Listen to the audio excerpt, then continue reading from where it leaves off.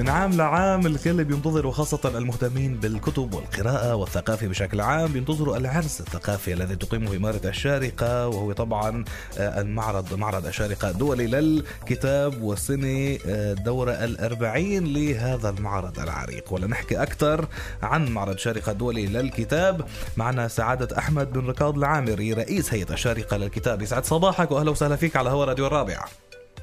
صباح الخير إداد، كيف حالك؟ عساك طيب إن شاء الله. يا ألف خير بسماع صوتك، يا مية هلا فيك. خلينا نبلش مع الشعار أستاذنا، يعني شعار الدورة الجديدة من المعرض هنا لك كتاب، شو هي رؤيتكم ورسالتكم من وراء هذا الشعار؟ هي تكملة للحملة الإعلامية التي أطلقتها الشارقة بناء توجيهات صاحب السمو حاكم الشارقة، التي جابت العالم من نيويورك حتى القاهرة، حتى المملكة العربية السعودية، حتى المملكة المتحدة، حتى باريس، حتى الإمارات كلها. إذا كنت مهتم بشيء هنا لك كتاب. اليوم نقول للجميع هنا لك كتاب في معرض الشارقة الدولي للكتاب. هنا بين 15 مليون كتاب ستجد الكتاب الذي ستبحث عنه. 1,300,000 عنوان، أكثر من 1,300,000 عنوان موجودة في معرض الشارقة الدولي للكتاب. مهما كان اهتمامك، مهما كنت هوايتك أو الذي تريد أن تبحث عنه، ستجد الكتاب المناسب له. نحن نخاطب اليوم جميع أفراد المجتمع، لا نخاطب النخبة ولكن نخاطب جميع أفراد المجتمع، جميع العالم، نخاطب العالم ككل، نخاطب 7 مليار شخص حول العالم. نقول لهم مهما كان اهتمامك ستجد الكتاب المناسب لك، ستجده هنا في الشارقة في دولة الإمارات العربية. لأنه إذا أنت مهتم بشيء فأنت مهتم بالكتب دون شك. يعني يعطيكم ألف عافية أستاذ. بدنا تخبرنا عن برنامج الفعاليات اللي رح يستضيفه المعرض هذا العام. هذه السنة لدينا أكثر من 79 فعالية ثقافية على أرض الواقع. لدينا عدد كبير من الفعاليات المهمة والفعاليات المميزة، وأيضا وجود المملكة الإسبانية كضيف شرف هذه السنة في معرض الشارقة الدولي للكتاب.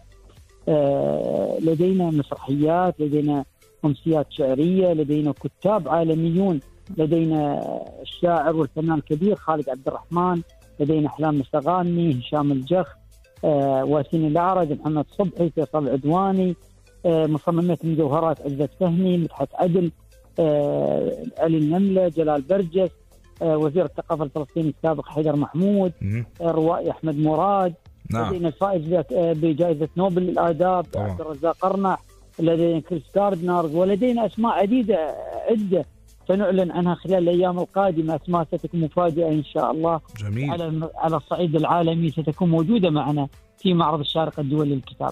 خبرنا عن أبرز ضيوف المعرض هيدي السنة، وكمان خاصة كمان لفتني أسماء مصرية مهمة جدا مشاركة هيدا العام. خبرنا أيضا عن جديد الدورة 40، شو في شيء جديد عم بيقدمه المعرض هيدي السنة؟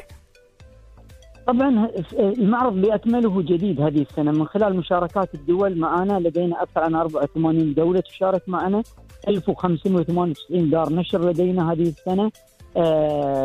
لدينا أسامي عديدة ومتعددة عالمية موجودة. لدينا أحمد عمارة الاستشاري الصحي الذي يعزز الطاقة الحيوية. لدينا أسامي محمد صبحي الممثل والمؤلف الكبير والمخرج السينمائي.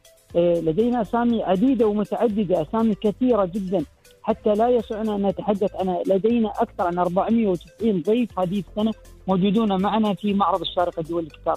لدينا مسرحيات، لدينا أمسيات شعرية، أمسيات غنائية. لدينا أغلب أدباء الإمارات وكتاب الإمارات يشاركون معنا هذه السنة في معرض الشارقة الدولي للكتاب.